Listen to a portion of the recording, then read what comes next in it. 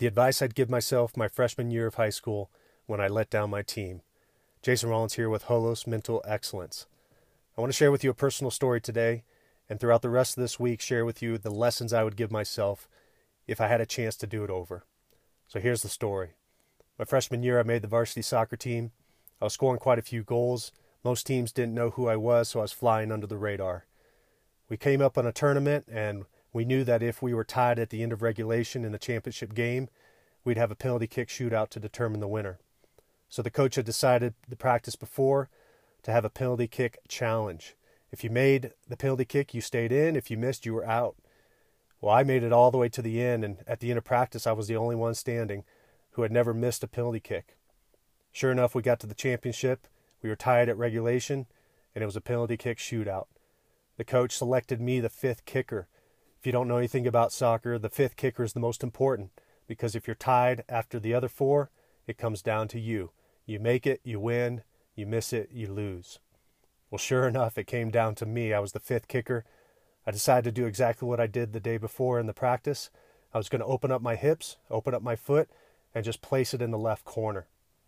I did everything right, except I opened my hips just a little bit too much just to be safe, trying to get it past the goalie, and I pushed the ball wide of the goal. We lost that game and lost the championship. That really affected me. It impacted me in a pretty big way. It wasn't that big of a deal, but for me as a freshman, I felt like I had left my teammates down.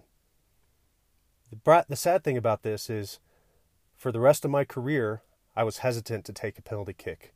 In fact, when a penalty kick took place, I'd point to someone else and say, "You got this." I scored a lot of goals in my career, but penalties was one thing I always shied away from.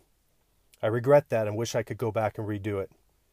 John C. Maxwell says, "For most people, it's not what they are that holds them back.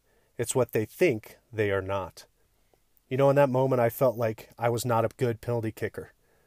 But that's not true, because the day before, I was making a lot of penalty kicks and I was in a rhythm. It just so happened that that moment I missed in the game.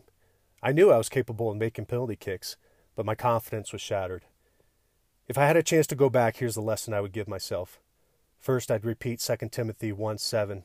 It says this, "For God gave us a spirit not of fear, but of power and love and self-control." At the moment you have another chance to take a PK, you need to take it. You need to step up with courage, be willing to fail forward.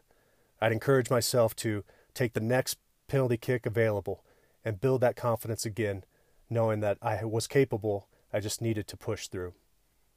So stick around for lesson 2 tomorrow and hear how I would guide my thoughts if I had a chance to do it over again in the moment of failure.